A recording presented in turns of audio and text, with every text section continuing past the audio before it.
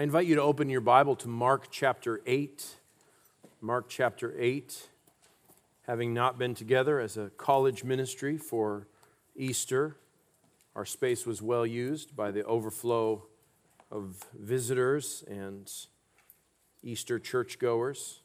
We're back now in the Gospel of Mark, and the matter before us is one of tremendous significance to Mark's purpose in writing. When we come to Mark chapter 8, we're at the hinge point of Mark where we start to get the answer to the question that was proposed from the very start, which is, who is Jesus Christ? And now the illumination of his person, of his identity, is starting to become in greater focus. And Mark has built this like a parable for us, put it around the healing of the blind man and the opening of the ear of the deaf man, so that those two miracles are enacted parables showing us what is happening to the disciples. They're starting to realize what they never realized before. And it's in my heart this morning that this passage has been carrying around with me for a while, bouncing around in my head, is to help you also come to a greater clarity in not only who Jesus is, which is part of the purpose of what is being revealed in Mark chapter 8, but also in thinking carefully about who you are. And in God's providence, our pastor served us so well this morning thinking about the nature of true assurance. And so our hearts likely are tenderized thinking about who we are before God and what it means to follow Jesus truly. And so Mark chapter 8, verses 34 to 38 are the perfect place to gain our attention and to think carefully about that question: who really are you? Do you identify as a disciple of Jesus Christ? How do you think about yourself? And if you do think about yourself as a disciple, why do you think that way? And how do you define discipleship? People have lots to say about their identity these days, about how they think about themselves, about how they consider themselves, how they present themselves. And there's a whole lot of sovereignty in people's minds on how they will say who they are, and their identity, the concept of their identity is, I don't know if it's ever been more central to a way a person thinks about themselves than it is today. To define yourself in a particular way, to identify yourself in a particular way, without any boundaries or borders, without any black and white determinations, but really just to have a subjective identification of self isn't entirely a new problem. I mean, people have always had inflated views of self or misinformed views of themselves. All of us try to present ourselves in a certain way that may not be exactly in accordance with who we really are. Probably the place where you did that most recently and most significantly was in your college entrance exams.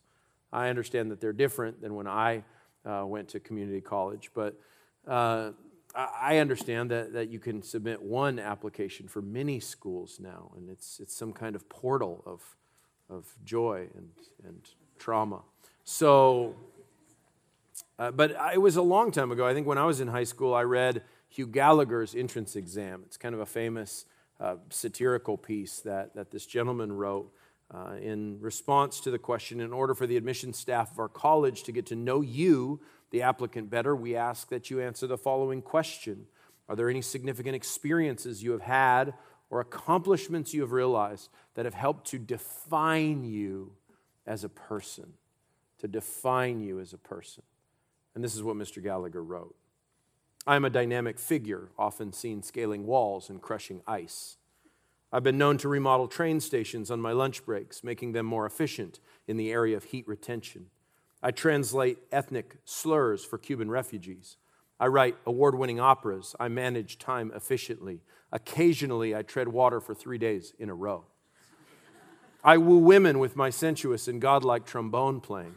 I can pilot bicycles up severe inclines with unflagging speed, and I cook 30-minute brownies in 20 minutes. I'm an expert in stucco, a veteran in love, and an outlaw in Peru. Using only a hoe and a large glass of water, I once single-handedly defended a small village in the Amazon basin from a horde of ferocious army ants. I play bluegrass cello. I was scouted by the Mets. I'm the subject of numerous documentaries. When I'm bored, I build large suspension bridges in my yard. I enjoy urban hang gliding. On Wednesdays after school, I repair electrical appliances free of charge. I'm an abstract artist, a concrete analyst, and a ruthless bookie. Critics worldwide swoon over my original line of corduroy evening wear. I don't perspire. I'm a private citizen, yet I receive fan mail. I've been caller number 9 and have won the weekend passes. Last summer, I toured New Jersey with a traveling centrifugal force demonstration. I bat 400. My deft floral arrangements have earned me fame in international botany circles. Children trust me. I can hurl tennis rackets at small moving objects with deadly accuracy. I once read Paradise Lost, Moby Dick, and David Copperfield in one day and still had time to refurbish an entire dining room that evening.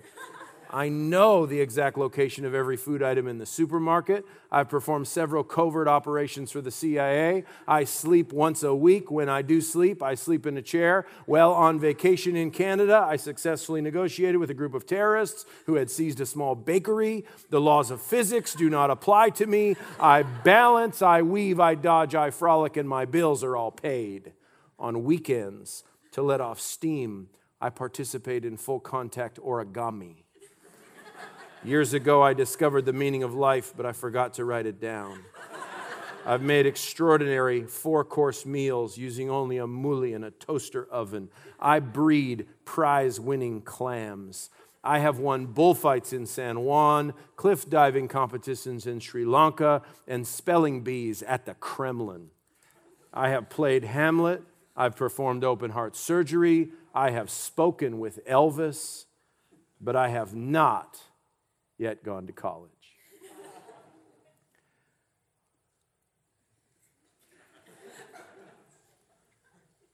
So who are you?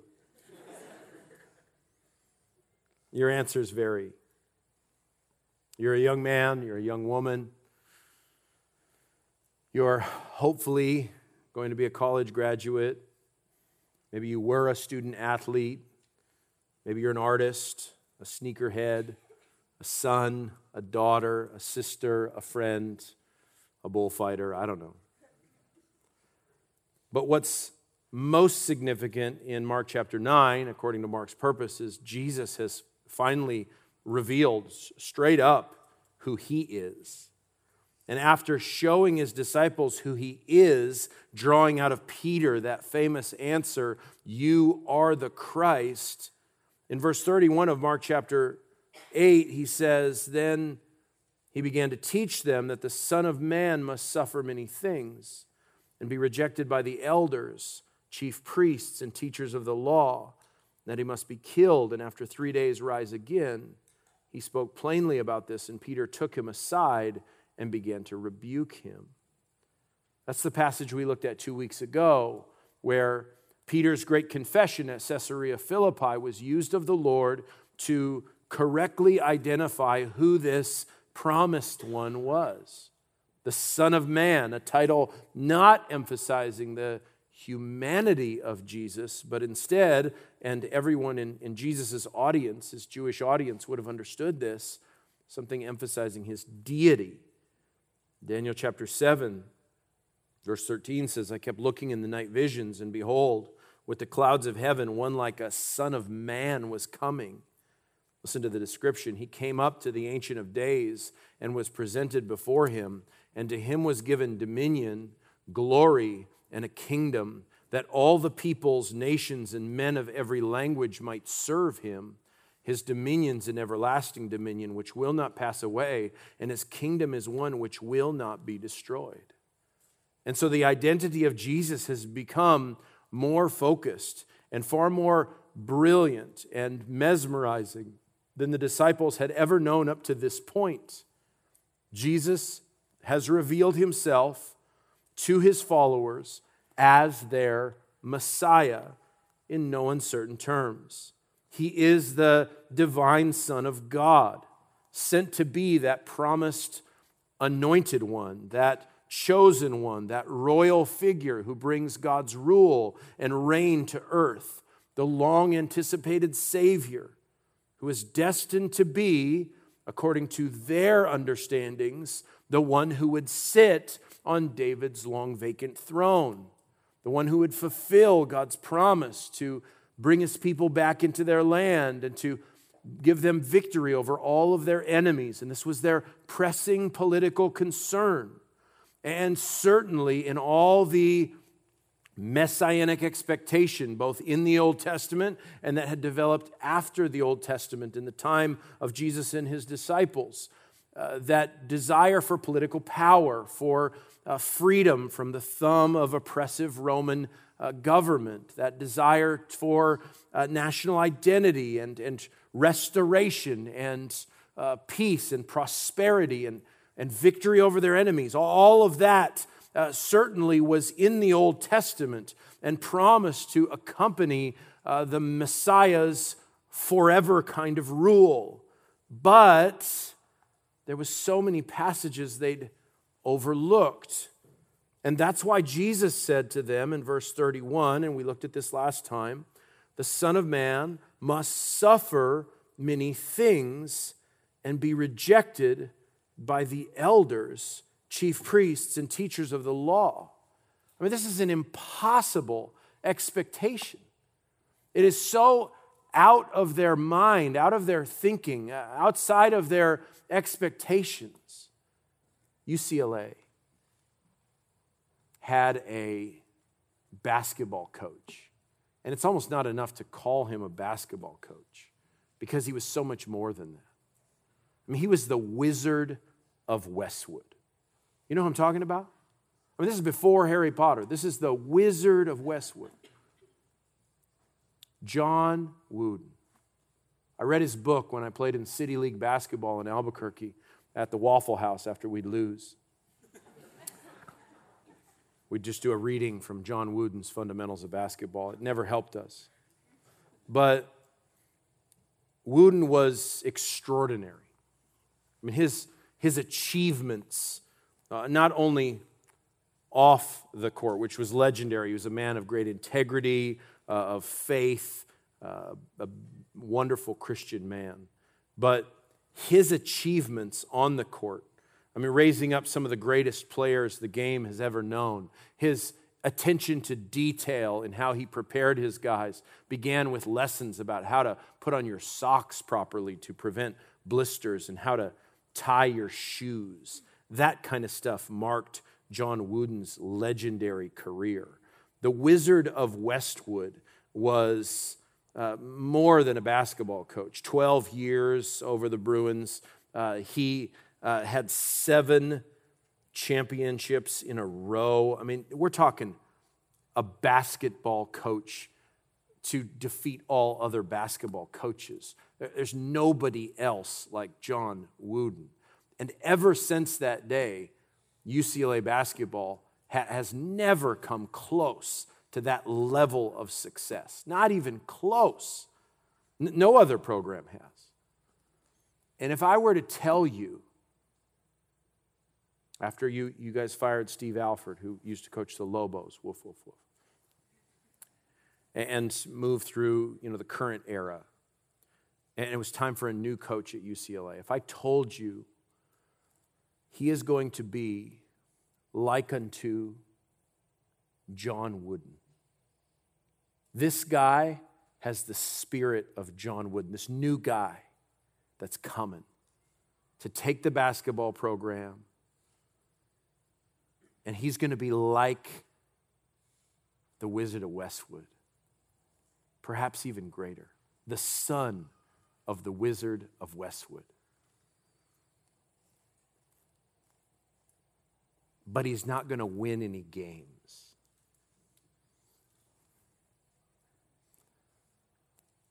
you would struggle with that, wouldn't you? I mean, the SC people wouldn't struggle with that. But you'd struggle with that concept, because if you're the son of Wooden, if you have the spirit and power of Wooden on you, but what is there but winning of the games? It doesn't fit in your categories for what it means to be the greatest coach the team has ever known.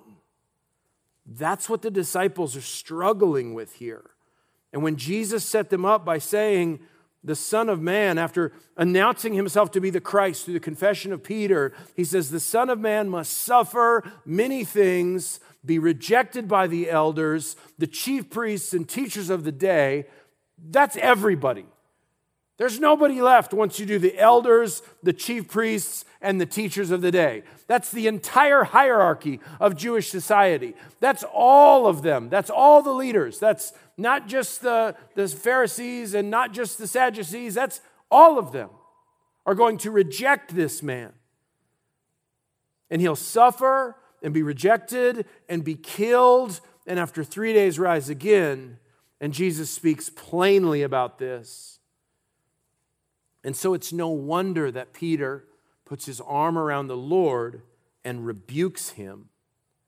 And Jesus tells Peter that he is thinking like and moving like and aligning himself with diabolical, satanic kind of thinking. Get behind me, Satan. The same words that he used when he actually encountered the devil in the wilderness prior.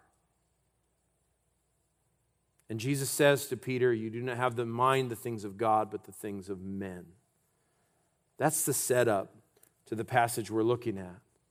A setup that shows us that the identity of Jesus is the chosen one of God. He is this anticipated royal figure.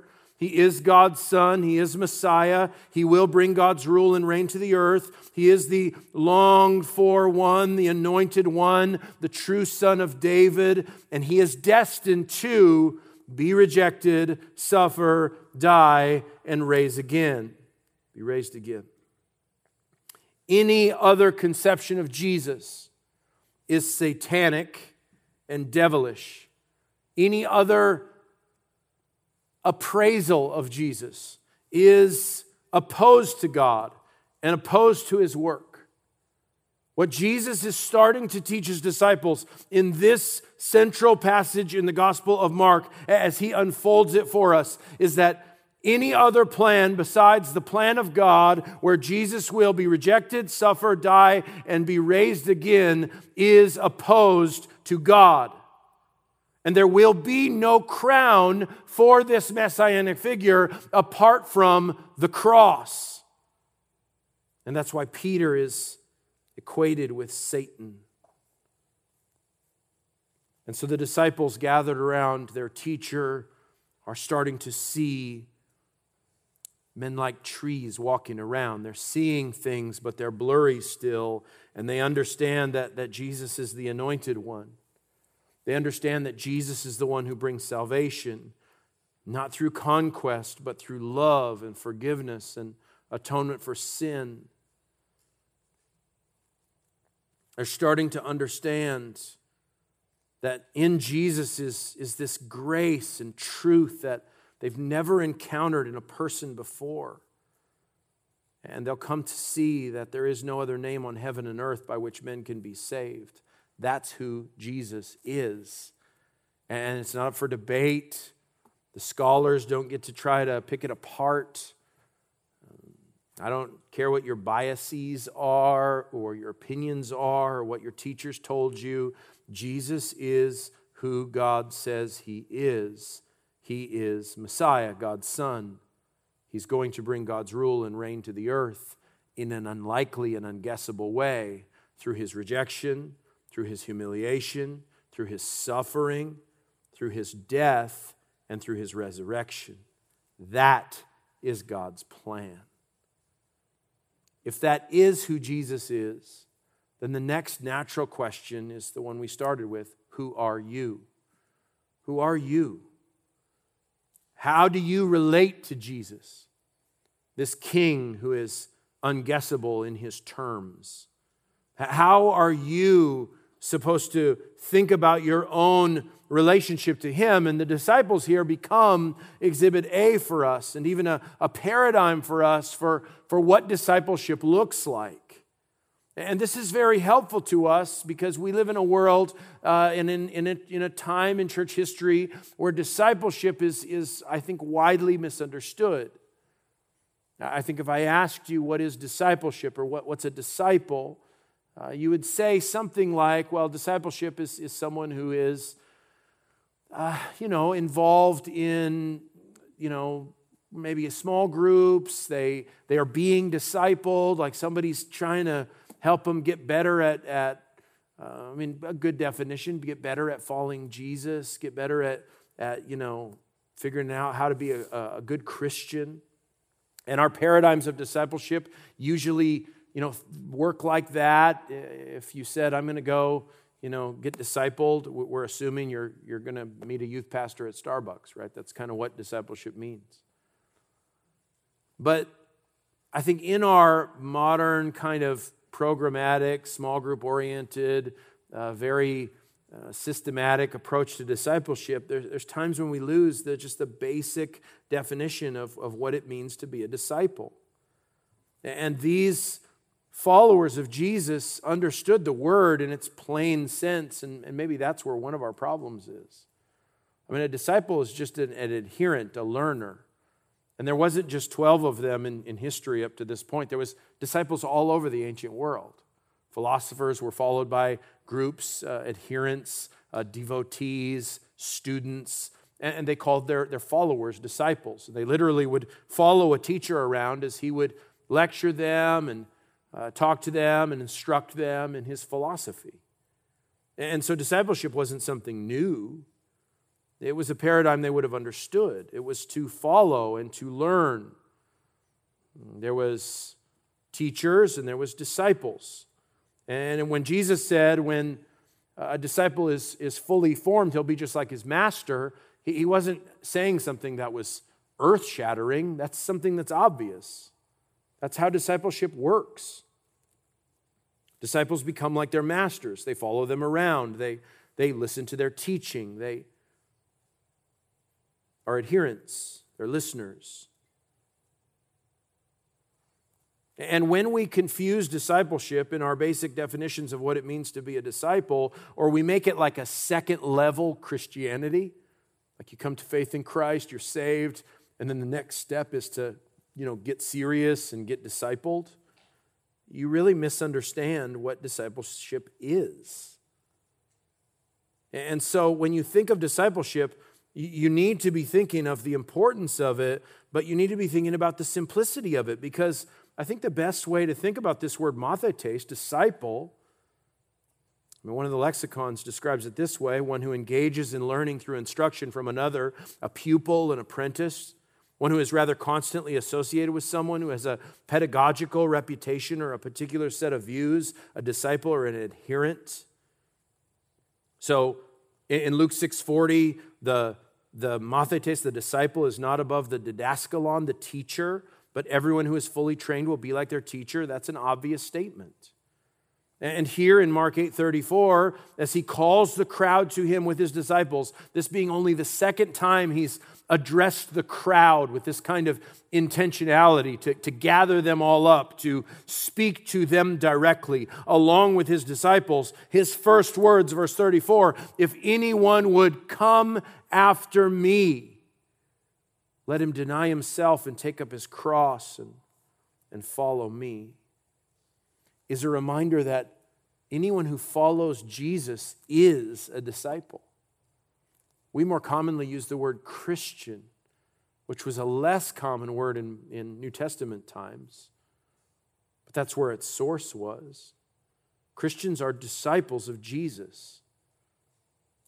Nothing more, nothing less. When you come to Jesus for eternal life, when you trust Jesus as Savior and God, the moment you embark on following Christ is the moment you enter into a lifelong experience of discipleship, of following Jesus. And it's here in Mark 8:34 that Jesus simply defines it. And just as who Jesus is sort of blows the minds of those who had other messianic expectations, what discipleship is also is it requires a paradigm shift at least. It's unconventional for sure. It's unexpected. I mean, if Jesus as Messiah, the expectation was that he'd be a military ruler and a king and this great prophet, and he would sit on a throne and defeat all the enemies, then what would his followers be like? Well, they would be those who would share in the spoils of war, right? That had to be part of the expectation. But now Jesus is saying that he's going to suffer, he's going to be rejected, he's going to be killed, and he's going to rise again. So what do you think the disciples will do? Well, they'll probably follow the same course. And so if we can learn from this passage fundamentally what is discipleship, what exactly is it? What does it mean to follow Jesus, or even to help other people follow Jesus, to make disciples, like the Great Commission says in Matthew 28, to be a good and faithful follower of Jesus? I think this is really giving us a starting point for understanding discipleship. And so if you've ever wanted to be a more faithful disciple, if you've ever wanted to be part of a discipleship group, if you've ever thought, I'm going to join the small group so that I can learn more about discipleship, this is the starting point. It's fundamentally answering the question, what does it mean to follow Jesus? And in the terms of the sermon we heard this morning, it's an even more stark comparison. Are you a follower of Jesus? Are you a disciple? Or are you not? Because it's not just like quality discipleship being described here. Layers of discipleship. Like this guy's he's a C-grade discipleship, or prime, choice, and select. Those are meat grades. But discipleship is a yes or no. Are you following Jesus? And there's a lot of passages we could look at to explore discipleship. Things like 1 Corinthians 11:1, Paul says, follow me as I follow Christ, and the idea of leadership and influence and that sort of thing. Imitation, replication. The Bible has lots of emphasis about the importance of love in discipleship. We could look at any book of the Bible and kind of look at what the conception of discipleship is in the Gospel of John or something like that. But this passage, this one in Mark, I think is so poignant and clarifying to tell us exactly what it means if you're going to call yourself a Christian, if you're going to call yourself a disciple of Jesus. And so he calls the crowd, along with his disciples, his adherents, his pupils. And I think the best way to summarize this is just to look at it in two things that you'll do if you're a disciple. Two things you'll do if you're a disciple. These are the definitive marks, and you could draw a lot more out of here, but I just want to look at two. Verse 34, you'll take up the cross, and then in the rest of that passage, you'll lose your life. That's it. You'll take up the cross, and you'll lose your life. And that was not what his disciples were expecting to hear. I don't think. I think they thought spoils of war. I think they thought a position of preeminence and prominence. I think that's what they were thinking following Jesus would mean and would entail. But it makes sense that if you follow Jesus, you will go where Jesus went. And so Jesus talks about the terms of discipleship in these two things. One, taking up the cross, and two, losing your life. Let's look at them in turn. Starting in verse 34. If anyone would come after me, let him deny himself and take up his cross and follow me. That's it. That's what's so important. If the starting point of following Jesus is self-denial, then what it means to be a disciple doesn't begin with what's in it for me. What's the benefits? What hours will I work? What can I get out of it?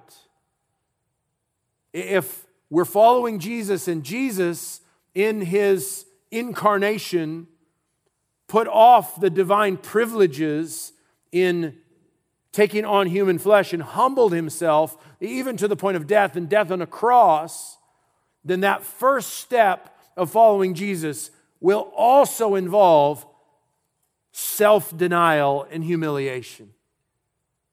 If God became man, and men who follow the God-man are required not to lift themselves up, but to lower themselves down. And so Jesus says, without exception, anyone who comes after me, anyone who follows me. There is no tiered process. This isn't like selling essential oils. You can't get in on the front end of it and find the way up. This isn't the military where you're going to work your way up. This is the way to Jesus is down at the start. If anyone would come after me, let him start with self-denial.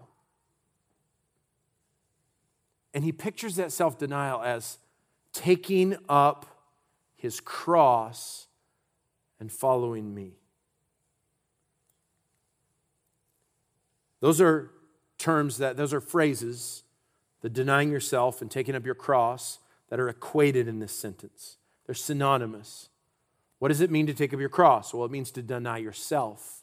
What does it mean to deny yourself? It means to take up your cross. And here we run into another kind of modern audience problem, because we see the cross as lovely, and rightfully so. It adorns our jewelry. Many of you are wearing a cross right now, and it's significant to you, it's symbolic to you, it's maybe precious metal, and it's hanging around your neck, or you got little cross earrings. You just sat in a church service with a big old wooden cross behind the pulpit that aesthetically is pleasing to your eyes. And that is a massive chasm between Jesus' words to his disciples in the crowd and our modern experience. Because we think of the cross as the place where Jesus died. And that's right. But they didn't think of the cross that way. They thought of the cross as it was, an instrument of torturous death. They thought of the cross not as some adornment. It would have been so outrageous to them. It would be the equivalent of having a noose necklace. You get canceled for sure. Or an electric chair earring. And in the right metal band, that could work. But it's an instrument of death, of torture. That's what the cross was to them. Before it was jewelry, it was an instrument of death. The hangman's noose or an electric chair or a guillotine. It's an ugly and graphic and violent thing. The cross was an apparatus of terror. Normal criminals weren't dealt with on crosses. It was reserved for the worst of criminals, for political insurgents, someone who was going to be made an example of. And it wasn't invented for Jesus. Thousands upon thousands of people had been crucified by the Romans. The cross was ugly and graphic and violent, an apparatus of terror. And when we hear taking up your cross, they heard,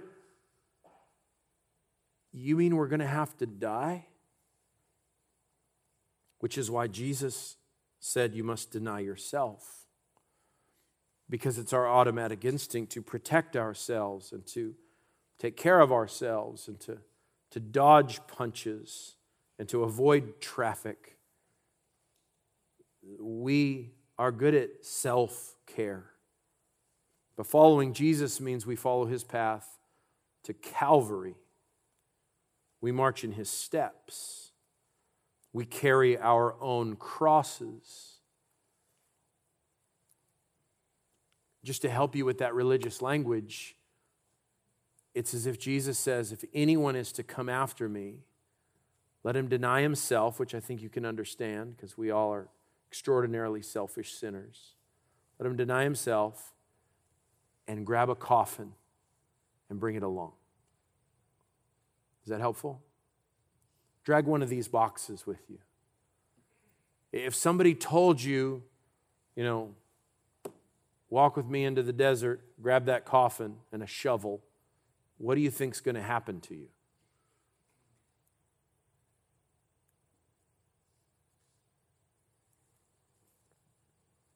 It's funny because we say, people use that phrase, taking up my cross, or my cross to bear, to speak of inconveniences. You have a broken skateboard, a hangnail, a pimple, your mom is sick, stuff that's common to man. And my cross to bear, male pattern baldness. It's a real struggle. It doesn't make any sense. Because this, though unsightly, is not fatal. And the cross is fatal. Trials and hardships that come from following Jesus, those are the way of the cross. And they culminate in death. That's the way of the cross. Following Christ, walking after Christ, living out our faith, honoring Christ in our sexual ethics, in our life pursuits, when we face difficulty, temptation, persecution, ridicule, scorn for being a disciple, a follower for Christ's sake. Look, just because you get sick doesn't mean you're being persecuted. Because you back your car into a light pole, I don't know that you did that for the sake of Jesus. I mean, my condolences to the light pole. But when Jesus says, deny yourself and follow me, come after me, take up your cross, he's talking about the implications of following him and the trouble that comes from that. You're going to have to make ethical choices in your community and in your employment and in your education that are going to mark you off as a Christian that will not make people like you more, but reject you more. Consider you suspect, intolerant, unacceptable to society. So what difficulties do you have because you're being a faithful follower of Jesus? Jesus said, I am the way, I'm the truth, I'm the life. He's the only way to God. And so following Jesus is the only way that you'll find God's favor and mercy and love. It's giving your life and your destiny to him and saying, wherever you go, Jesus, I'll follow you. And Jesus says, I'm going to go die. And so you grab your cross and you say, then I'm going to die too. That's the solidarity that comes from taking up your cross. The self-denial. Second, if you're a disciple of Jesus, you'll lose your life. And this is the same thing, but I think it furthers it in verse 35. Whoever would save his life will lose it, but whoever loses his life for my sake and the gospel's will save it. Okay, so this is a paradox, to be sure. Whoever would save his life would lose it. Whoever loses his life for my sake and the gospel's will save it. That's not an easy sentence because it's intentionally paradoxical. You know a paradox, right? You make money by spending money. How's that work? If you're a cheapskate, you don't know. If you're a business person, you know. You got to make money. You got to spend money to make money. Talking is hard. The beginning of the end.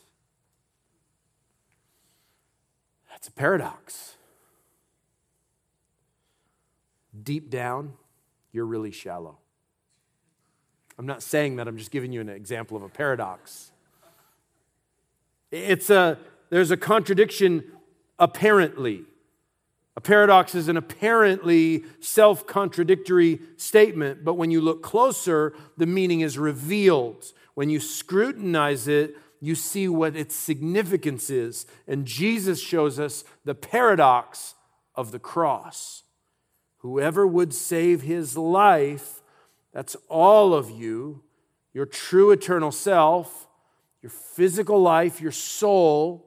That's what the Bible means when it talks about your life. It's not just your biological life. It's the entirety of who you are as a creature with a beginning and no end. You will live forever. Your soul is eternal. Your body will be resurrected someday. You will live forever. And that will be you, your true self. And Jesus says, if you want to save that, you, the real you, the eternal you, you've got to lose it. But if you lose it, that life, for Jesus' sake and the gospel's, you will save it. So Jesus is saying the only way for you to save your life, to rescue your life, to redeem and ransom and preserve your life is to be willing to lose that life for Jesus' sake. And if you lose your life for Jesus' sake, then you will somehow, for Jesus' sake and for the sake of his gospel, you will preserve it. You will save it. Jesus is saying that losers are keepers in this paradox. And that is so contrary to our default setting as fallen sinners and our default setting in this idolatrous and depraved generation. Lose myself? That is, nobody is trying to sell you on that in social media. You're trying to gain a platform, get more followers, make yourself look attractive and young and smart. That's what the world expects of you, and that's what everybody's doing. There is a reason this generation is defined by the selfie. People didn't used to think of putting the camera back at them like that. There's one early photographic evidence of the earliest selfie. You've seen that one? I think it was an accident. It's a poof, one of those kind of cameras. But selfies, your profile, your online presence curated just right, just the general idea of looking out for yourself, of self-care, of living for yourself, of getting what is yours, of taking what you want, of believing in yourself, of loving yourself, of pampering yourself, of treat yourself. People are obsessed with themselves.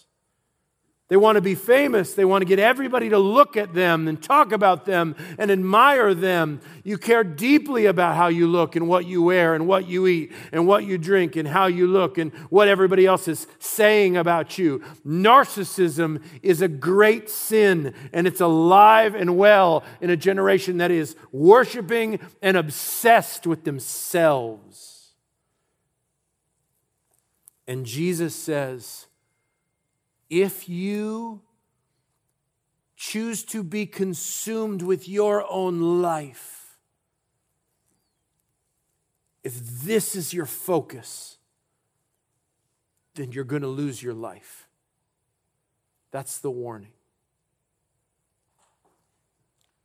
If your predominant obsession is self, then your life will be lost for all eternity.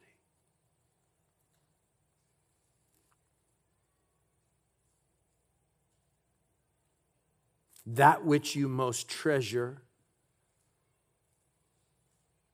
will be gone.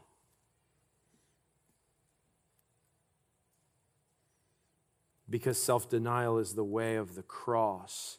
And if you want to save your life, if you want to gain your life, you must lose it for Jesus and the gospel's sake.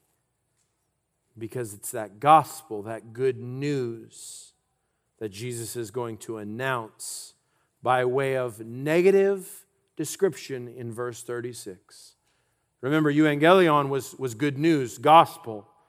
It's what a runner coming into town from the battle would announce to the town.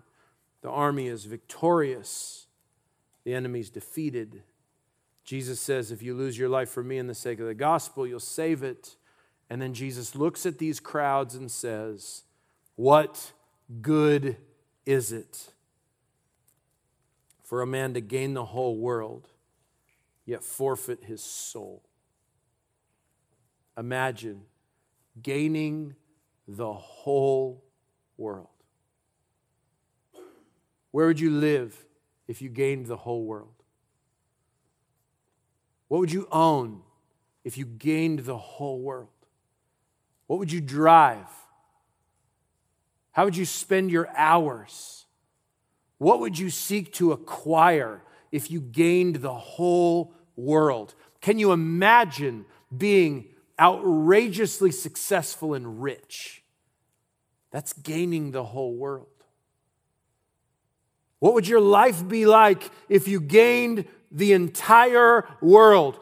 All of it is yours. All the accolades, all the fame, all the glory, all the wealth, all you've ever wanted. Pile it up. Put it in a vault. Put your name on it and brand it for yourself. Become the biggest deal in the whole world. Be richer than Bill Gates. Be more meta than Zuckerberg. Be all of it. And Jesus says, what'll it profit you? Because you'll forfeit your soul. It's a balance sheet, isn't it? Assets, the whole world. Most of you line up your assets, you're a college student, you have negative $36,000. And that's if your parents are rich, right? It's not a lot of assets. You've got a Corolla, and it's a lease.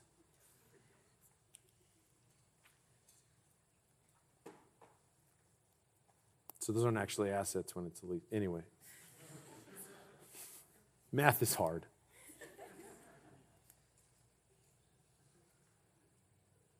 But put it on the balance sheet. Put the whole world on the balance sheet. And then on the other side, on the things that are losses and debts, Jesus says, put your own soul there.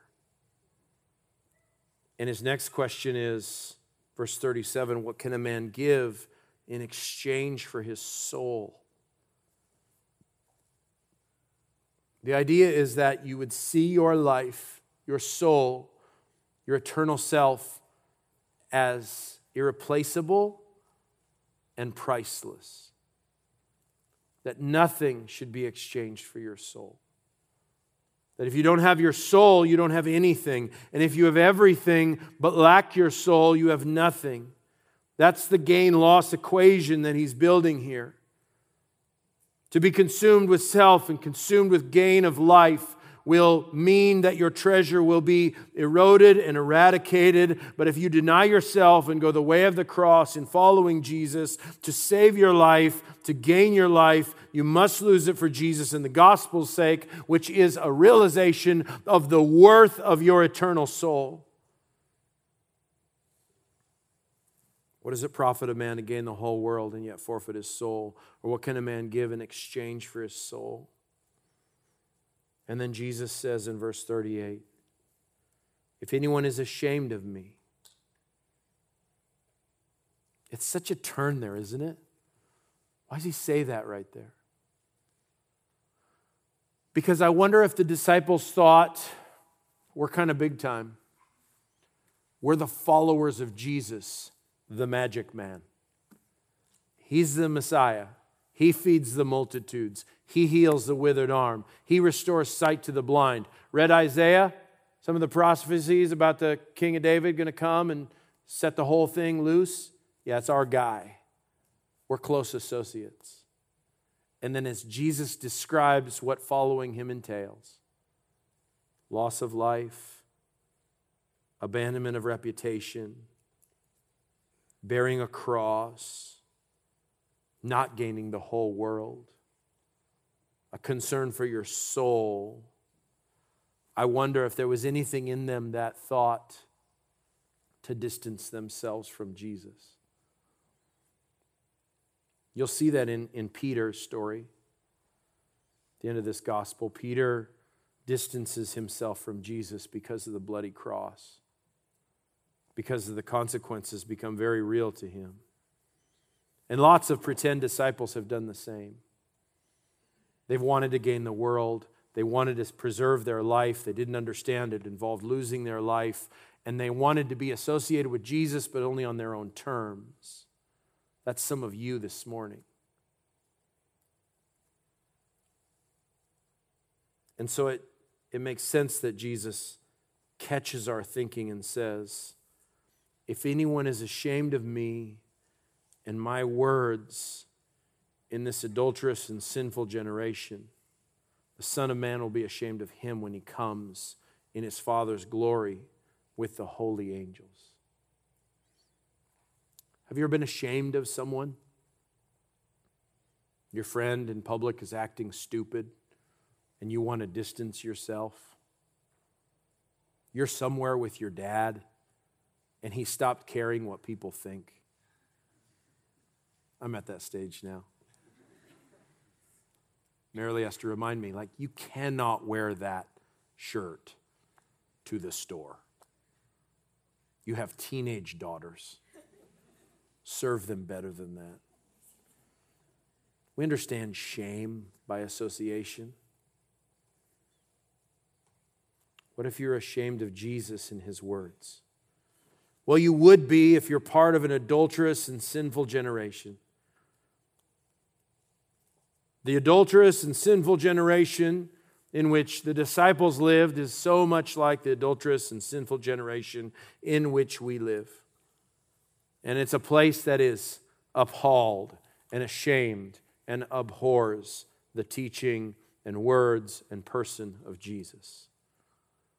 But the paradox continues, because a day is coming when those who decide to bear the shame of Jesus, to associate with him in his life and death and adopt this paradigm of discipleship, when Jesus comes back and fulfills the other side of those messianic expectations, when he rules and reigns forever, those who were not ashamed of him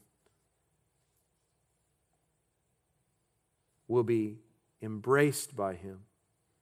And when he comes in his Father's glory with the holy angels, when Jesus is seen as he truly is in his glory and power and wisdom and beauty and loveliness and awesome truth, those who were too ashamed of him, Jesus will be, the Son of Man, the God-man, will be ashamed of them. And so he closes this little description of discipleship with a reminder that only real disciples will be saved from judgment. And there'll be no more pretending, no more fake faith, no more following Jesus for the benefits he might give to you.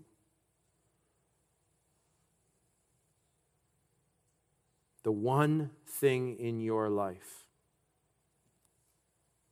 that cannot be saved by protecting it and preserving it, but only by forsaking it in favor of following Jesus, is your soul. So tell your soul the value of the way of the cross. Father, help us to accurately see the glory of Calvary, that the way up is down, that the way of wisdom is the apparent foolishness of the cross, that the way of glory is the way of shame. Father, help us to abandon our soul, our lives, that we might gain them. Help us to value our souls, that we might preserve them for your name's sake. May we never be ashamed of Jesus, that he might never be ashamed of us. Open our eyes to true discipleship as we follow the way of the cross. In Jesus' name, amen.